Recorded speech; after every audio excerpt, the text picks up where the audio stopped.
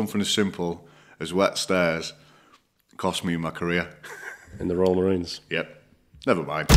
Various other horrible, horrible things which make you feel sick and make noises that grown men shouldn't make.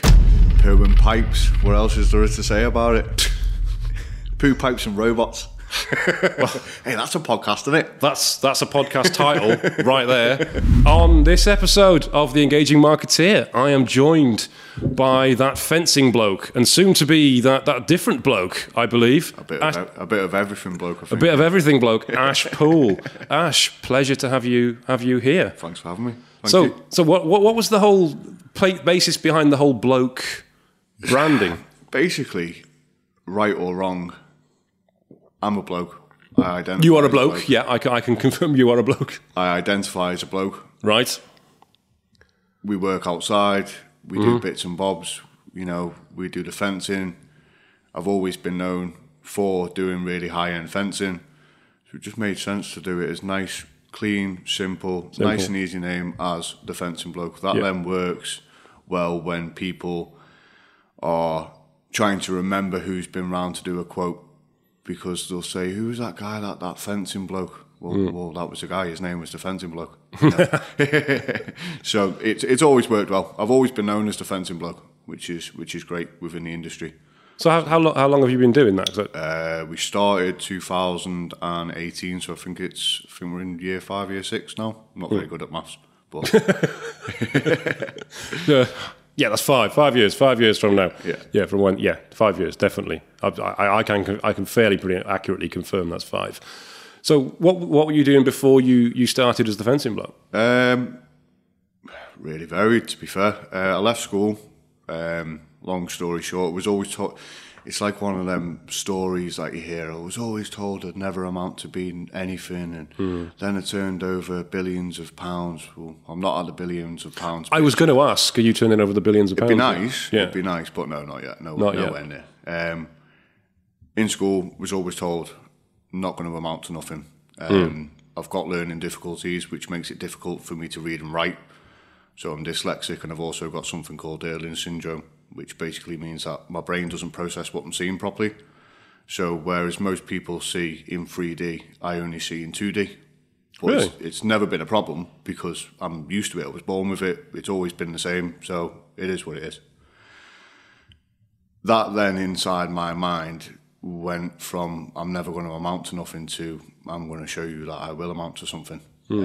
So when I was looking for a career or something to do, it was always what's really hard, and I looked into many, many different things. I originally wanted to be a pilot, but as I've just detailed, I'm not very good at maths, and you need to be quite good at maths to fly jet fighters. And you probably need to be able to see in 3D. Probably, yeah. Yeah. So there's a couple of things that were no on the tick list. Otherwise, you'd have been right in there. Maverick. Yeah. I don't look very good in aviators, though, unfortunately.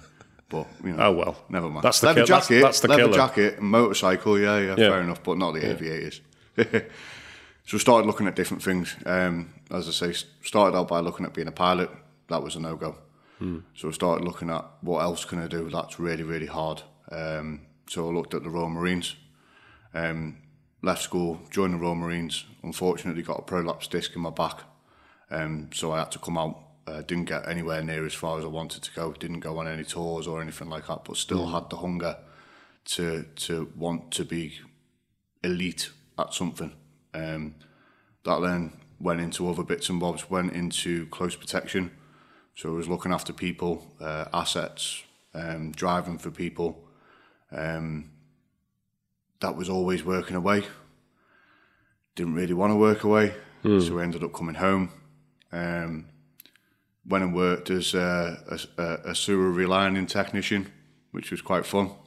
Sewer relining? Sewer relining technician, yeah, for a very, very well-respected company in the UK. That was, you know what, actually, down in sewage, it doesn't actually stink. Does it not? Just going off a little bit off subject here. Yeah. If people are having a shower, you know what shower gel they're using? Because it goes down the sewers. Are you able to go underneath certain houses and you could smell what's coming through? Yeah, depending. Yeah, so Oh, Mrs. Thomas at number 36, she's on the Radox again. Imperial leather. Imperial leather. Could be. It's all got to be Imperial leather. But yeah, you can tell what people are using, what products people are using. That's frightening. And then every now and again, a floater does go past you, which is a bit rubbish. But, you know, it is what it is. Pros and cons. As the saying goes, pros and cons. So what you're saying is, if there's any stalkers out there that want to properly stalk somebody, then get a job in sewage. Yeah. And you'll know their daily habits and routines. Definitely, 100%. What times, what times they're doing, what they do, what products they use to clean themselves. Yeah. That's an important takeaway. It's an important tip. Yeah. Done that for a while. Going back to subject, done that for a while. Then, again, that was working away, so looked at work that was working from home. Came home, was working as a chef. You got from sewage to chef? Yeah. I did have a wash in between, which was nice. Yeah, it's important. Yeah. Working as a chef, working really hard. Always looked at wanting to create something beautiful for people to enjoy and appreciate. Food was a good way to do that. Yeah. So we worked... I worked in various restaurants around the northwest, making nice food and making people happy. Because people are happy when you've got food. That's what it's about. Yeah. And then the final piece of the puzzle was I had £2,500 left in my bank account, and I was sick of working inside. I was sick of being a chef. It's extremely hard being a chef. Extremely long hours. Extremely hard work. Do you know? For someone who's been in the Marines and who's worked in sewage, you're saying being a chef is the hard bit? Probably harder, yeah. Wow. Yeah, probably harder. Yeah. Wow. There's some chefs listening to this going, I fucking knew it. Yeah. Huge shout out to chefs. They're amazing. Absolutely amazing. And But yeah, decided that I didn't want to do that anymore. Wanted to go back to working outside, so I had £2,500 in my bank account. I spent it all on timber. It's timber, by the way, not wood. Spent it all on timber, and the rest is history. And then the company was set up as a supply only, really. So I spent all my money, bought some materials, then learnt how to make a fence panel, and took it from there. Started out as supply only. Then realised that the quality of the work that was getting done it wasn't that good. It needed that little bit more, that little bit more attention, the finishing touches.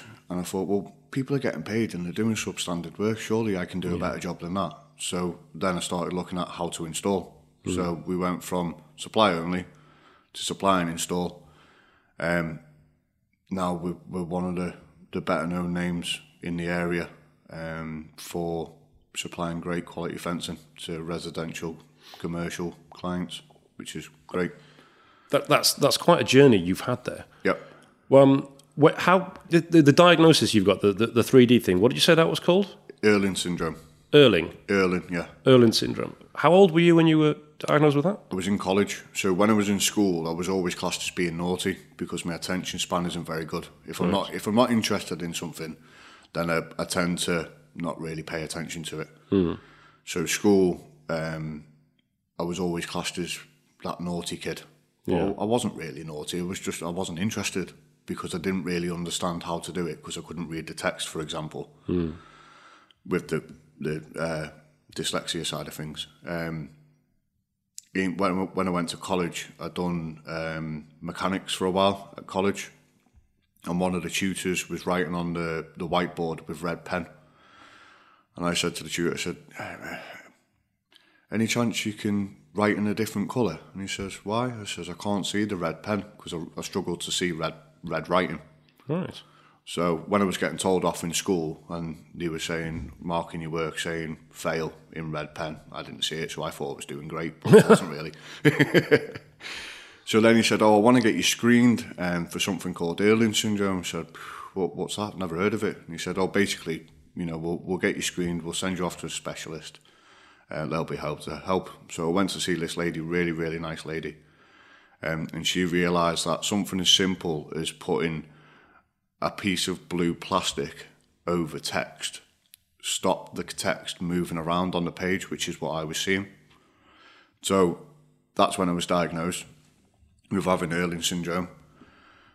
I was then sent away with these blue overlays, and because I'd been classed as having a learning difficulty, as it were, I was then allowed extra time in college to do tests, and I was also allowed help.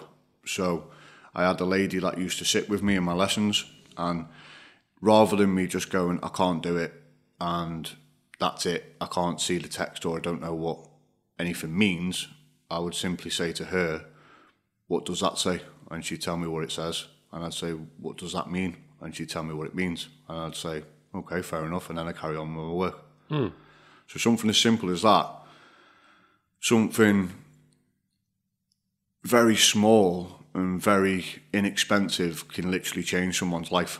Yeah. You know, and it turned out I didn't need extra time on tests. I was still finishing in time with everybody else. But I had that little bit of backup of, what does that say? It wasn't, what's the answer to that question? It was, what does that say and what does it mean?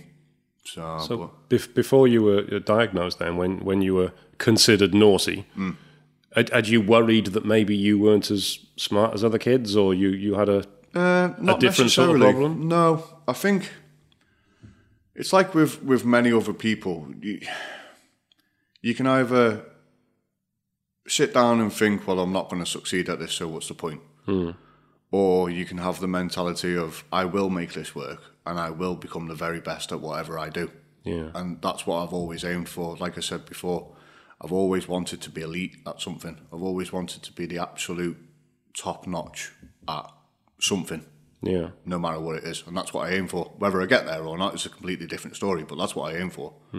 So, and that reflects itself in work, not just as the fencing bloke, but in work that I've done in the past. You know, the consequences of making a mistake in previous jobs means that people can get seriously hurt or die, you know. Now, it's highly unlikely that someone will get seriously hurt or die, but I still have the same thought process behind every single project that we complete. So, but yeah. So what do you think would have happened if you hadn't been diagnosed? I'd probably still carry on the way that I was, but just not have the help and have the qualifications that I got in college, have the qualifications that I had in college. So they definitely helped in college to get the qualifications, definitely. Because not all schools and all colleges, for example, they don't all identify things like that. They don't all offer. I believe it's a hell of a lot better now. A hell of a lot better now. Compared to what it was when I was a whippersnapper, as it were. Is that even a saying anymore, whippersnapper? I think the fact that you're using it means past tense, it's okay to use, and it does mean that you are older. But what year was this, or decade even was? When was I in school? You're asking stuff about numbers again. I know. Yeah. You're asking stuff about numbers again. Okay, what football team was top of the league? Or who was probably Manchester United. Just saying. Right, so it would have been. Saying. Would have been probably wasn't Liverpool. 90s or 2000s then, like. It was after 1990. Then put it that way. Yeah, it was. It was after 1990. Yeah, yeah. Liverpool didn't have anything after that point. No. Yeah. So at what point then did you decide that right, I'm going to join the Royal Marines? It was when I found out that I couldn't be a pilot. So I thought that being a pilot would be the hardest thing that I could physically and mentally do. And what made you want to be a pilot? Because it was hard. It was hard. I'm noticing a pattern already. Yeah. If it's hard, I want to do it, and I want to do it well. You know, there's no satisfaction in just going through a life the easy way. Not challenging yourself. Was this a commercial pilot, or do you want to be an Air Force pilot? Fighter pilot. Fighter pilot. Yeah. Of course. Yeah, obviously. Yeah. And then maybe a test pilot and possibly astronaut after that. Oh, I didn't think that far ahead. That's the normal path for pilots, isn't it? They do that. They try these jets that no one's got the balls to even try. In effect, really, I could have been Tim Peake, really, couldn't I? You could have been Tim Peake. There is literally no difference between you and Tim Peake. I'm a bit better looking though. Yeah. But except that he probably looked good in aviators, and that was it. Definitely. That was it. So you couldn't be a fighter pilot. You decided, right, I'm going to join the Royal Marines. Yep. I had a friend in school, a guy called Owen. It was his dream. It's always been his dream to join the Royal Marines. And I believe he did eventually. Right. But he had quite a challenge to get there because let's say it's not an easy process, is it, to actually pass the test to qualify? Yeah. What was that like? So you've got to do something called a PRMC, which is a potential Royal Marines course, where you go down to Livingston Commando and basically do, I think it's 3 or 4 days of basically getting beasted, which is their way of saying they just thrash you from one place to another. And the first time I actually failed it because they do a run at the start of the course. I think it's 7.5 minutes, if I remember rightly, to run 1.5 miles. And I wasn't quick enough. And that was the very first test. So I presume this is kitted up as well. No, not on a potential Royal Marines course. Oh, right. No. So you go out, you do your run, you come back. I was told that I wasn't quick enough, so got put in the group of failures, as it were. But like with everything, you can think of it, well, is it a failure or is it a lesson that I can learn? So then I was told that you can either call it quits now, go home, everything's fine, it is what it is, book back on another course in the future and we'll take it from there. Or you can accept that you've failed, you've not passed this course, but you can stay and complete the rest of the course if you want to. I chose, as normally, to stay on and do the rest of the course. Of course. Yeah.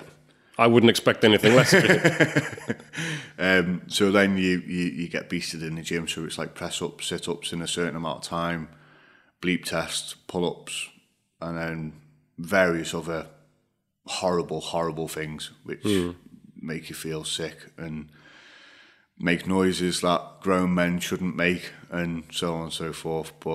And then you do bottom field, which is basically the assault course. Right. So you do that in a time. There's various lessons and loads of different bits and bobs, as well as interviews and theory side of things. I passed the rest of the course, but obviously failed at the first hurdle, which was I was a little bit too fat to run fast enough to do the first test. Went away from the course as a fail, came home, straight away booked on the next course available. Because you knew you could pass it? Yeah, I just needed to run that little bit faster. Trained hard again.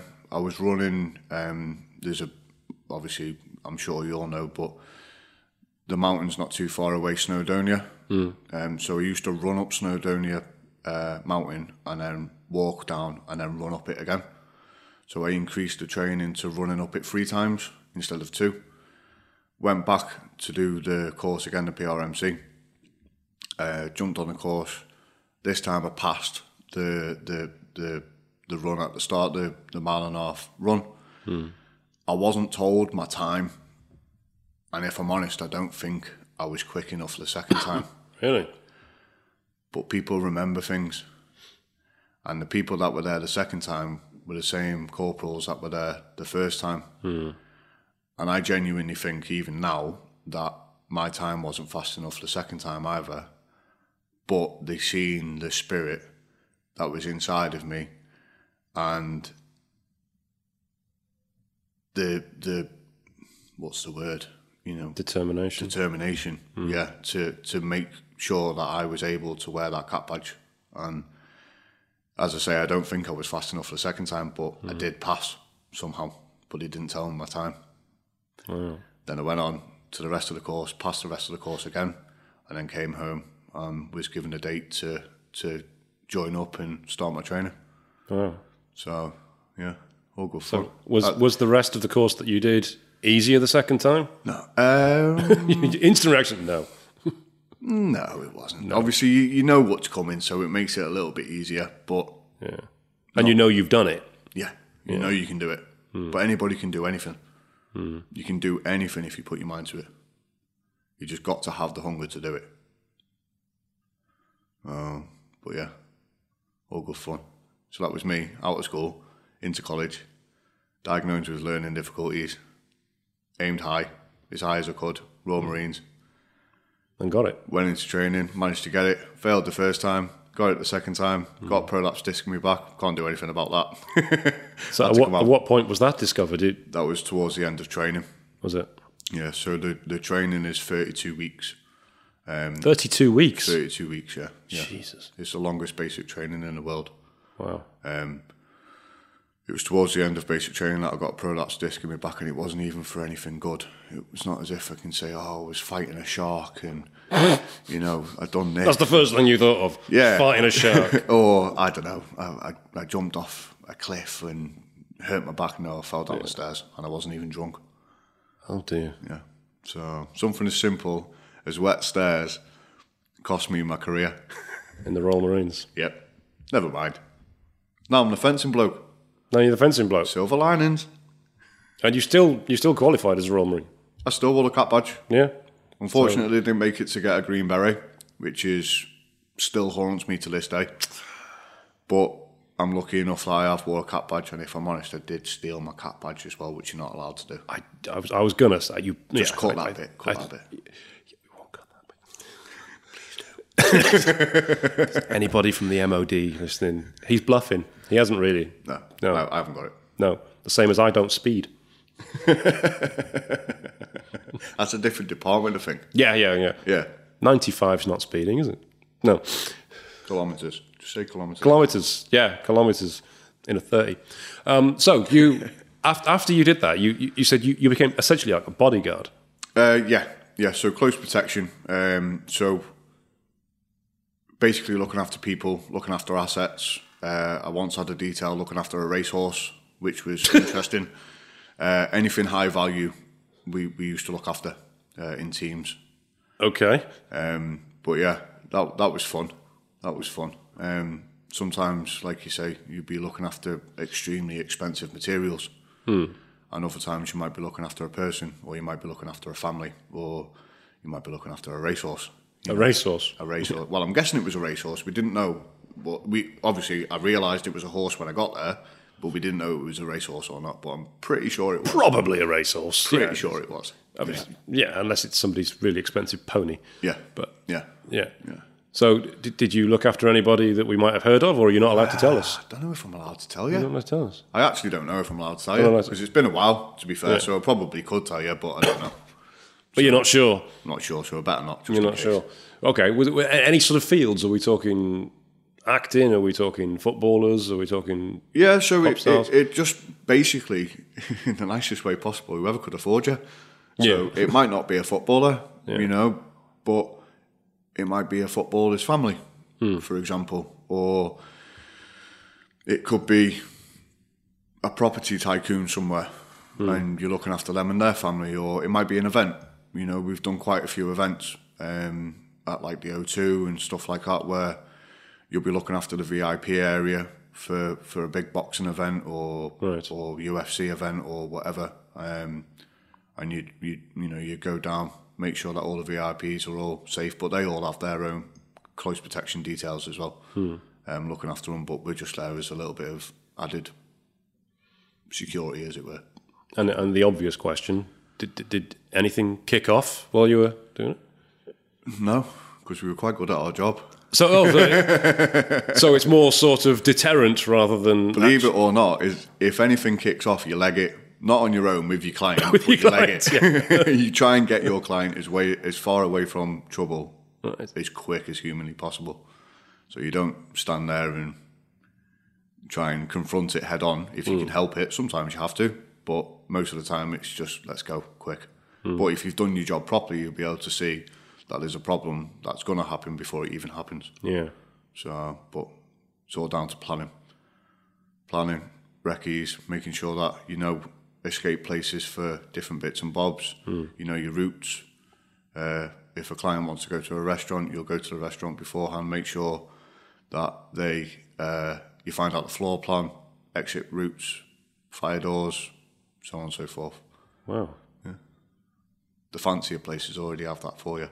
Do they? Yeah, they do, yeah. They have it in advance so they can just email it over to you? Yeah, you go to the front desk of the fancier places and they don't even ask who they are, they just give you a folder. Because they know who you are. That's awesome. Yeah, but yeah, it's cool. And did the training for the Royal Marines come in handy for that? I presume it did. Yeah, I suppose different parts of it. Not so much the fitness side of things, but presenting yourself. Obviously, as a Royal Marine, you've got to make sure everything's perfectly presented, folded up properly, ironed, so on and so forth. That translates into the CP world because you need to look after your kit. I only done UK-based stuff, I didn't do overseas, but there's guys overseas that if you're wearing the same pair of undies for a week, you're going to start getting problems, depending on the climate that you're in. You like would Dubai, anyway. For example. Exactly. Yeah. You're going to have bigger problems depending on the areas that you are. Well, people aren't going to go near you. No, which is good. Which is good, yeah. That might be a tactic, actually, thinking about it. But yeah, you've got to look after yourself. You've got to look after your kit. Yeah. Kit's very important in both worlds. You've got to look after your client. You've got to look after your oppos. Make sure that everybody's working together, teamwork. And dealing with stressful situations and high intensity situations. There's always fight or flight, isn't there? But you've got to be kind of in the middle. You don't want to just leg it and then go, I haven't got my client. But you don't really want to stand there and say, stand behind me, I'll protect you. I'll protect you. Because you just never know what's going to happen. So you've got to have a good strategy of the best of both worlds, really. Yeah, to be honest, what was going through my mind there when you talked about that, I'm thinking of the Patrick Swayze film, Roadhouse. Oh, I don't think I've seen that. Have you not seen that? I don't think I've seen that. No, I don't know why it's relevant. It's probably very insulting to compare it to your industry. But he was a cooler, a bouncer. Right. But he was like known as the best bouncer. Yeah. And he went into this club that was really rough, and then they were all like, fights breaking out every single night, throwing bottles, people getting stabbed and stuff. Yeah. And he had to evaluate all of the bouncers. He was living in Birkenhead. He was working in Birkenhead. He was in Birkenhead, yeah. It's all set in Birkenhead. Right, cool. Yeah. Might have to cut that bit. No, I've got into trouble for insulting Birkenhead before. It's absolutely fine. We've got property in Birkenhead. We love Birkenhead. I like Birkenhead. I do like Birkenhead. It's great. It is. There's some nice areas. I mean, the park's beautiful. Yep.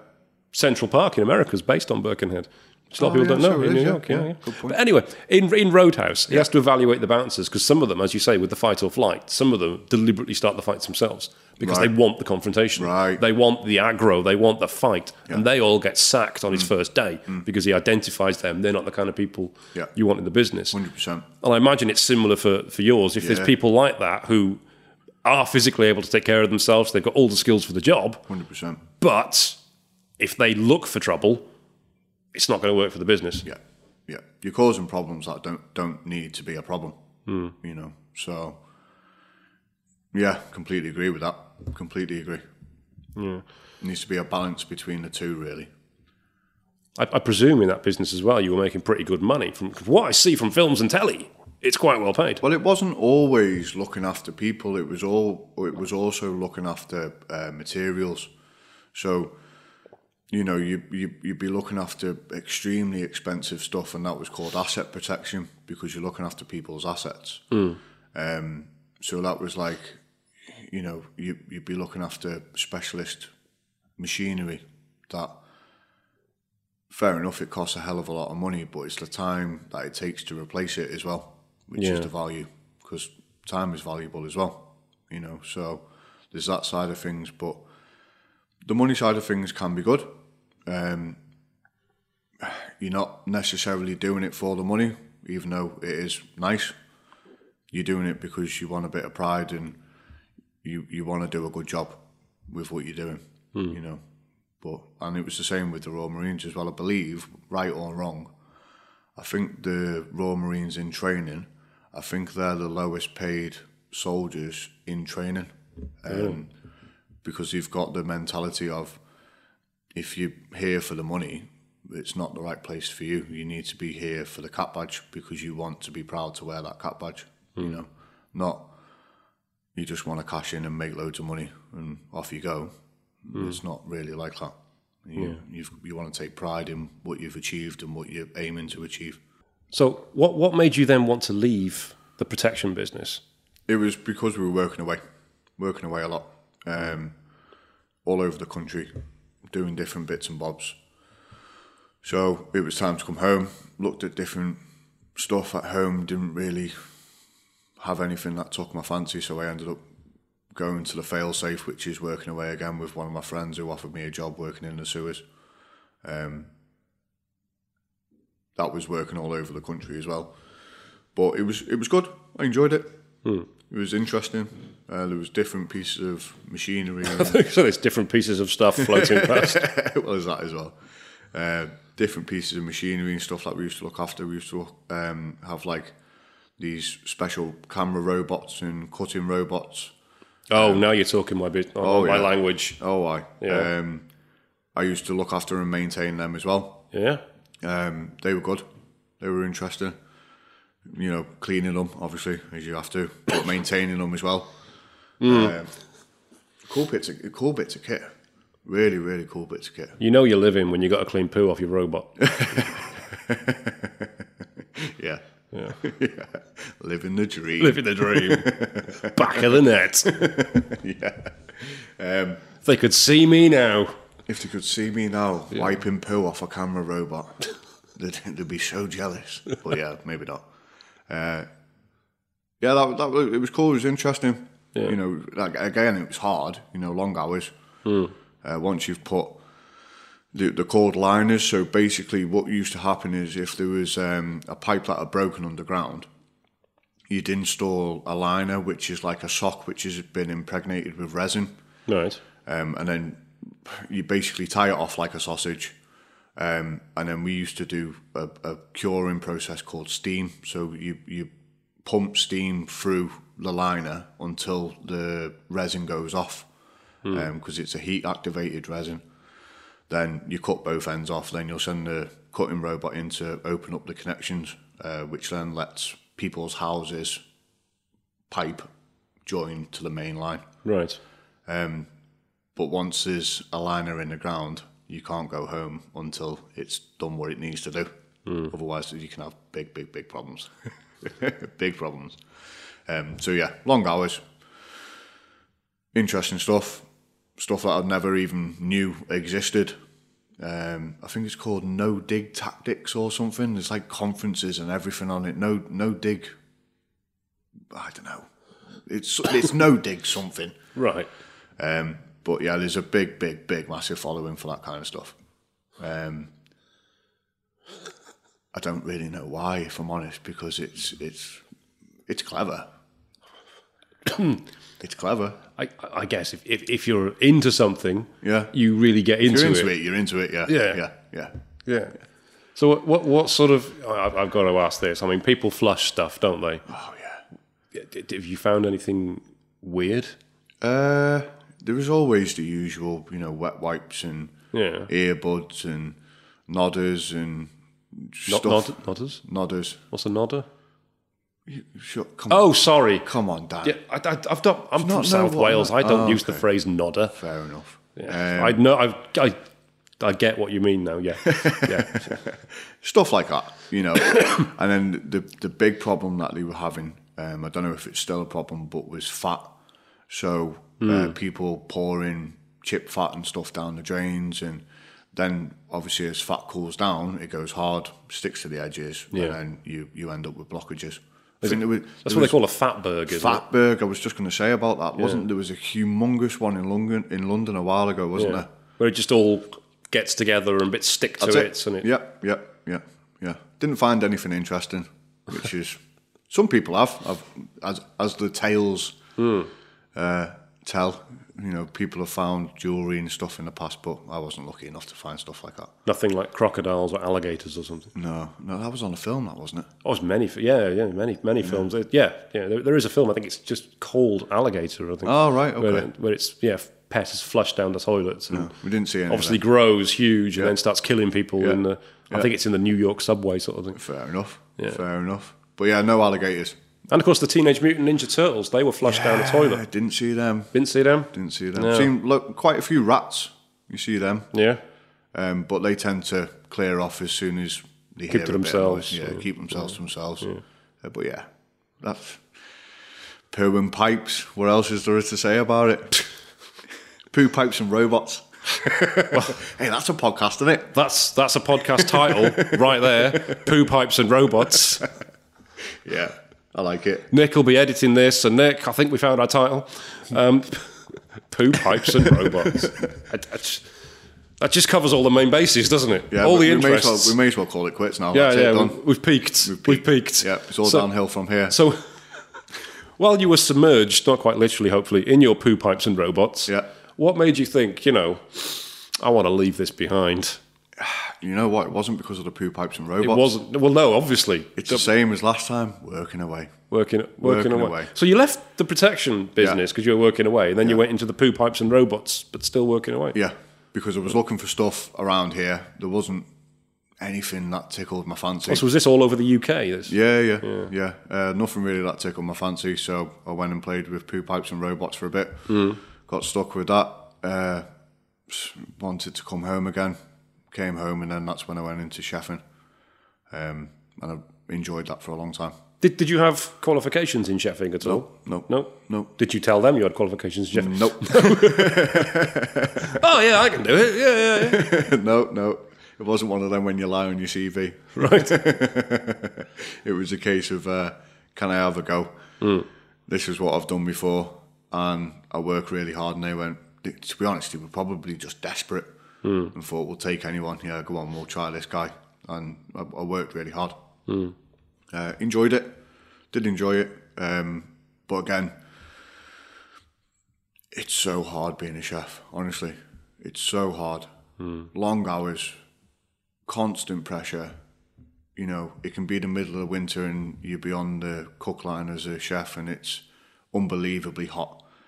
You've got many people relying on you to provide them with a good night out.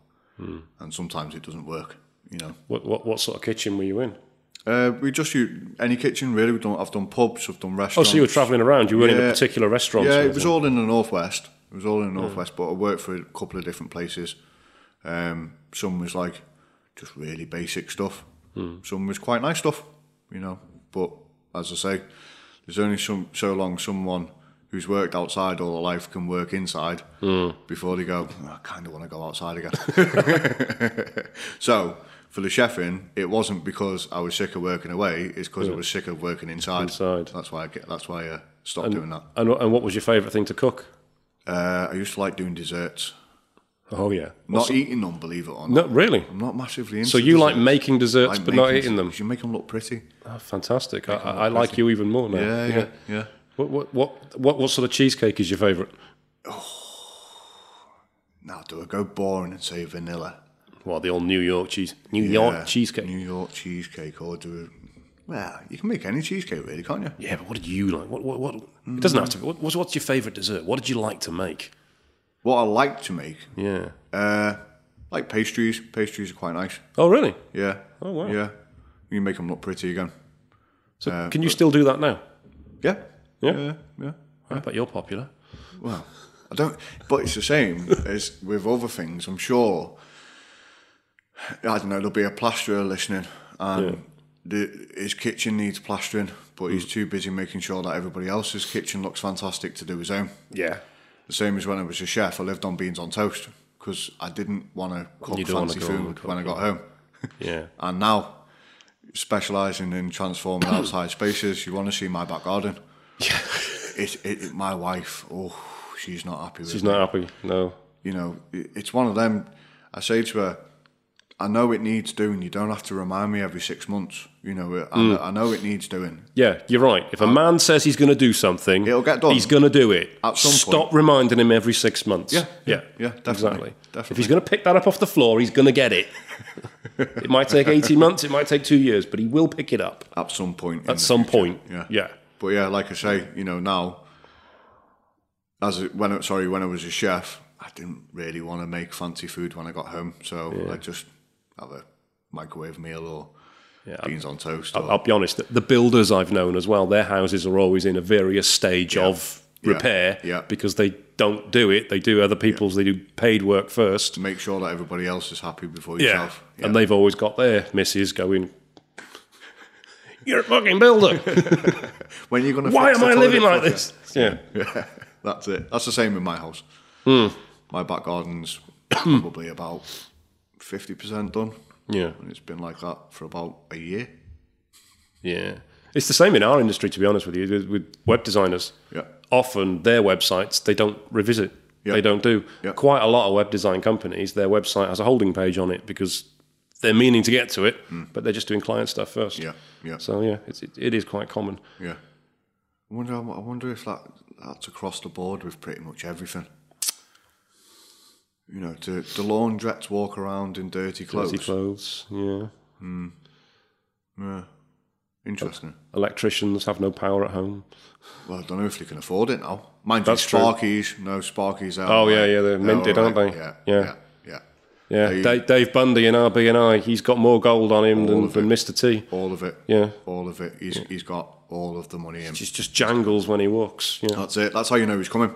Yeah. He's like one of them Ring doorbells. It is. You can hear him. Yeah. And then he just appears. Yeah. He owns a racehorse as well. Does he? Yeah. Oh, yeah. Of course he does. Yeah. Flipping heck. Well. It's money in electric. He's a Sparky. Sparky. Yeah. Yeah. What other trades can we apply that to? Might be something. We might be onto something here. We might not. Decorators.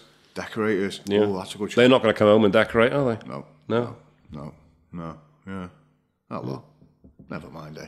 So trades. You decided that fencing. Yeah. And timber, not wood. Yeah. Why is it timber, not wood? Oh, it's a long story. Oh, go on. It's too long. It's too long. But yeah.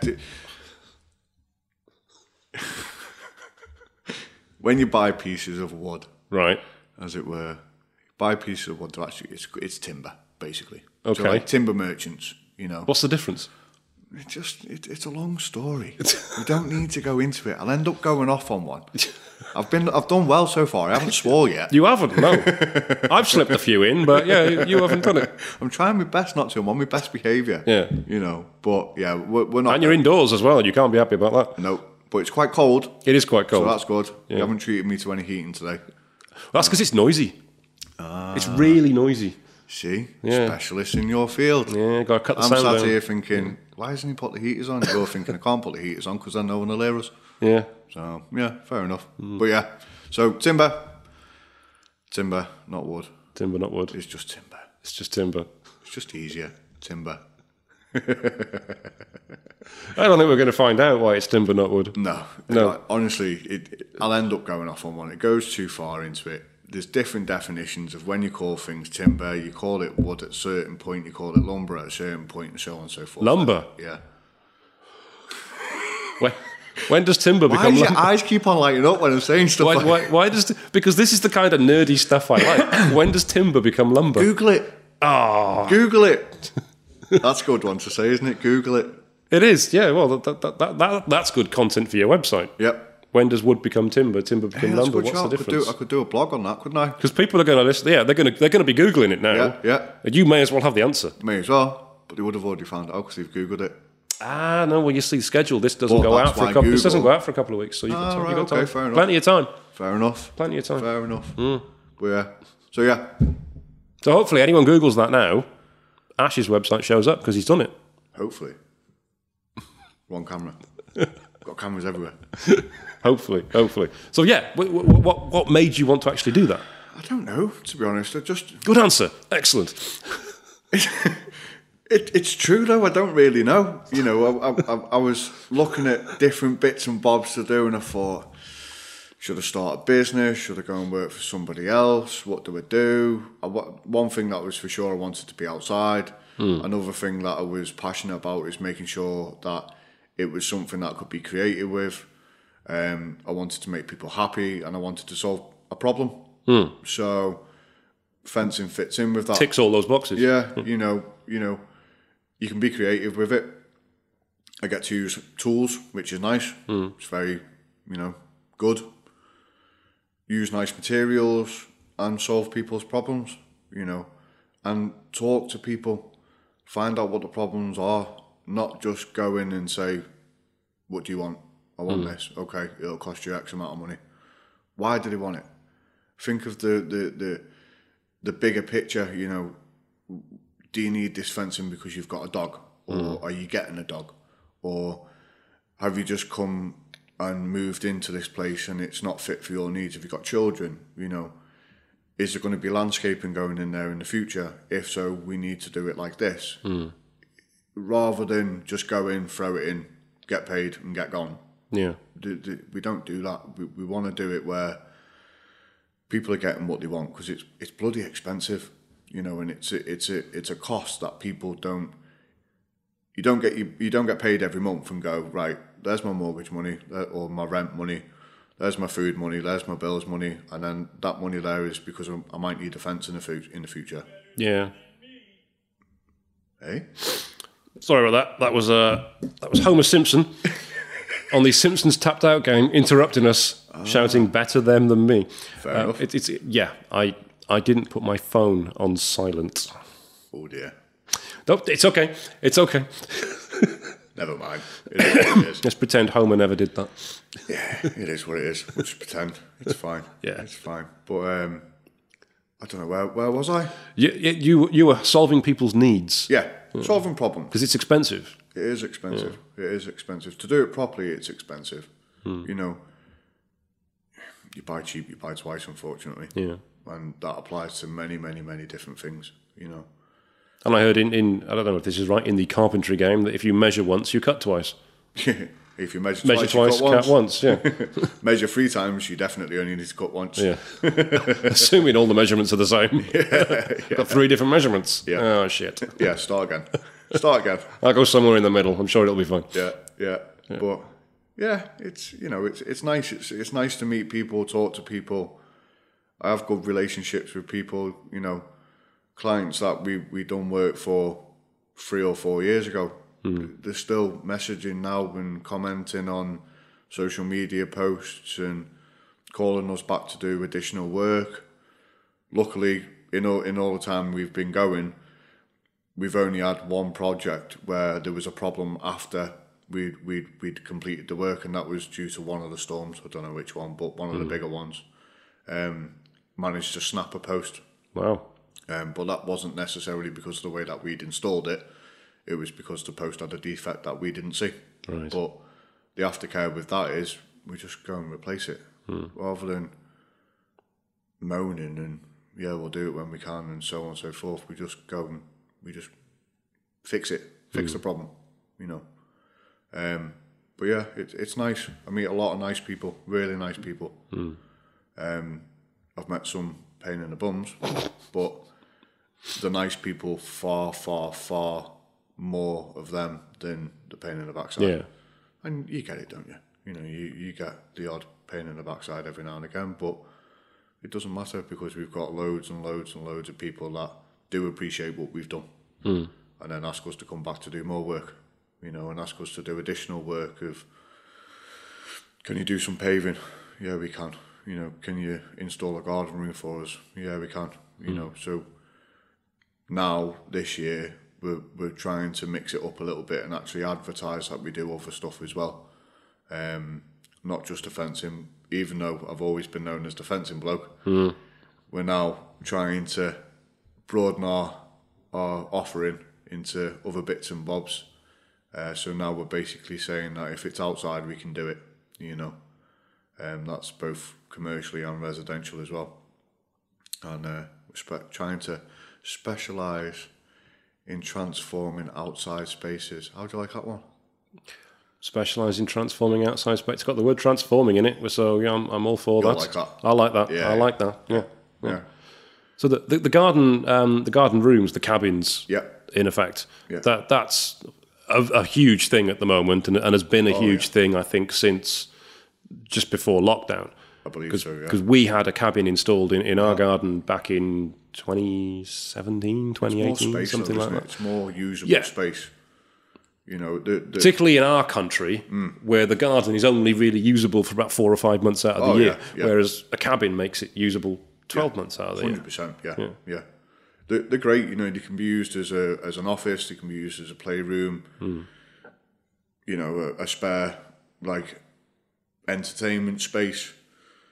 And if you get the right ones and get them installed by people that know what they're doing, they'll last a very, very, very long time. You can get... It's funny because in the summer you see all these companies pop up of I don't know, ABCD fencing and Yeah. Dave and his mates fencing and blah, blah, blah, this and cabin this and so on and so forth. And you see some of the work that they put on and you think, Jesus Christ. Yeah. But then there's good companies. There's lots and lots of good companies, you know, that do a good job, which is great. But then, like you say, with the garden rooms and cabins and so on and so forth, it brings a new area of space that you can use for different things, you know, which is great. Solving people's problems. Rather than buy a house, just put an extra room in your garden. Yeah, well, that's part of the big reason of it, isn't it? Yeah, because obviously with mortgage prices going up, people are struggling to afford to be able to move. Yep. Possibly they've got reduced equity in their house. Maybe they have no equity at all. And if they have to get more space, then they can either extend up into the loft or they can go out into the garden. That requires planning permission of the builder. Yep. Or they can have a cabin. Yep. Which, some garden rooms do need planning permission though. Oh, yeah, it's a height, isn't it? And proximity to border. That's it. But we've got specialists that we work alongside for planning permission as well. So it's, again, listening to a client's needs. You know, going to a property and just going, yeah, you can have one, and then 6 months later someone moans about it and you have to take it down. We like to provide a service where, okay, there might be a problem with this. Shall we get another company involved that we work alongside, which we do, you know, and we have done in the past and we will do in the future. Yeah. Then problems can either be solved as, we don't need planning for that, let's go ahead and install it. But it's always good to spend that money and get that definite, you know, decision of, we're fine, let's go ahead. Yeah. I believe it's so many metres from the border, isn't it? Yeah. Is it 2 or 5? I think it's 2 metres, Or 2 metres from the border. 2.5 metres tall you're allowed within 2 foot of the boundary, something like that. I'm not the specialist in that. I think it's 2 metres of the boundary. I think you're right, 2.5 metres in height. Yeah, I'm not the specialist in that. Because the cabin we've got Yeah. is over 2.5 metres at the front. But it's not at the back. Yeah. And it's not 2 metres away from the border at the back, but the height is 2.5 or 2 metres, whatever it is, away from the border. The one side of us, it is too close. Yeah. But the neighbour's fine with it. You know, fine. we asked her about it. That's cool. Yeah, that's fine. And we've even had CCTV installed to protect the back door. Oh, great. And we had to check with her on this as well because it shows her back door in her property. Yeah. And she was cool with that because it provides her with security as well. Yeah, 100%. So as long as you're cool with your neighbours, there's not a problem. Yeah. The problem is, of course, a lot of people in the UK are not cool with their neighbours. Well, yeah. But that's where we come in with the fencing side of things because we can provide a boundary between you and your neighbours. Well, that's one thing I wanted to ask about with fencing. When somebody has a fence in their back garden, say, for example, they've got a neighbour to the left, a neighbour to the right, a neighbour at the back. Yeah. How does the payment work for that? Oh, you've thrown me under the bus there, Darren. I have. You've thrown me under the bus there. It's up to the client. It's up to the client. You know, if people want to share the cost, they can share the cost. If they want to pay for it themselves, they can pay for it themselves. I've had many discussions in the past with many clients of, I want this, but next door wants this. Yeah. Just put the fencing on the inside of the fencing then. You know, there's ways around it, which might be the right way to do it or might be the wrong way to do it. I advise on both ways, and whatever the client decides, it's up to them. But we also offer stuff that's neighbour friendly as well. So we've got options that look the same on both sides. So there's no good side and bad side, and I'm not paying because I'm getting the bad side, or I shouldn't have to pay as much because I'm getting the worst side of the fence, and you can both have the same, you know. Don't get me wrong, it costs a little bit more, but it's double the amount of materials, or there's a lot more time that goes into making that style of fencing. So there is options that can, you know, look after everyone. It doesn't always work, if I'm honest, but there is options. There is options there. Yeah, you know. But border disputes. Border disputes. We've had people. TV programs about it. Yeah. But also as well, talk to your neighbours about what's happening, even if you get on with them or not.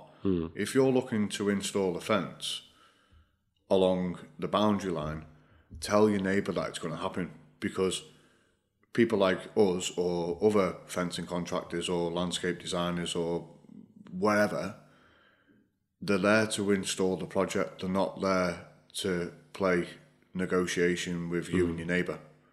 You know, and time is money at the end of the day. And if you're stood there talking to a next door neighbour of your client, that's time.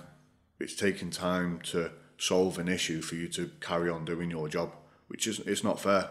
You know, for a simple conversation of either poking your head over the fence and saying, guess what, this is coming out next week and we're getting a new one, or going around and speaking to them nicely and saying, just to let you know, can solve so many problems. Yeah.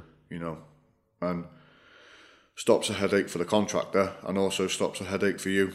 That's when people do fall out with the neighbours who normally would have got on really well. Yeah. You know, just a little bit of communication. Some usually works well, usually. So yeah, there's a little free tip for you. How to keep your neighbours happy. Just talk to them.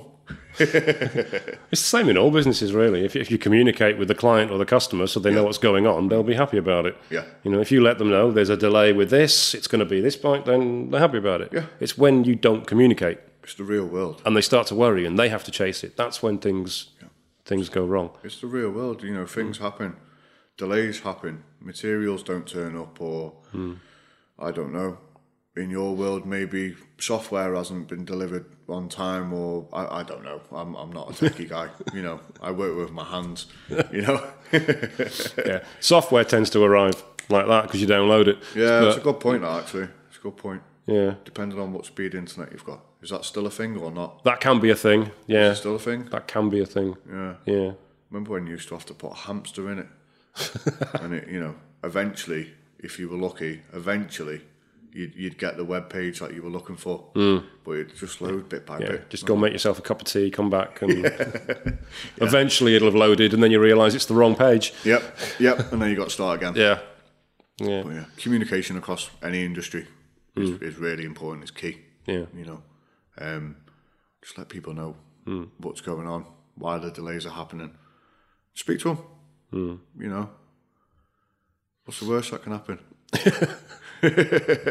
No, that's a valid tip for all businesses, as you say. Believe it or not, we are actually coming to the end here. Are we? We are actually coming to the end here. So as a final question, if somebody wants to get in touch with you, whether that's to just have a chat with you, maybe work a podcasts with you, for example. I'm sure you're open to do more of these. I've not frightened you off. No, not frightened you off. Or if they want to work with you for a fence or for a garden structure, garden building, or if maybe there's some landlords or letting agents out there that want to get in touch with you, what's the best way they can do that? So the best way to get in touch with us is either head over to one of our websites. At the moment, other ones are in development, but we've got one live, which is thefencingbloke.co.uk. You could either send us an email, which is info@thefencingblokeuk.co.uk, or you could give us a call on 0330 175 6196. Okay, excellent. And I will put those details below the podcast as well. Perfect. So anyone watching this on YouTube, for example, it's right below the video. Anybody listening to this on Spotify or Audible or Apple or something, then it'll be in the description below it as well. So you've got Ash's details there. Great. So, Ash, thanks very much for coming in. Thanks for having Apologies, me. it's a bit cold, but you like the outdoors, I don't mind. That's why I did it for you. I don't mind. Honestly, it's been a pleasure listening to you because you've got some fantastic stories. Yep. You really have. Oh, yeah. So thank you. Thank you very much.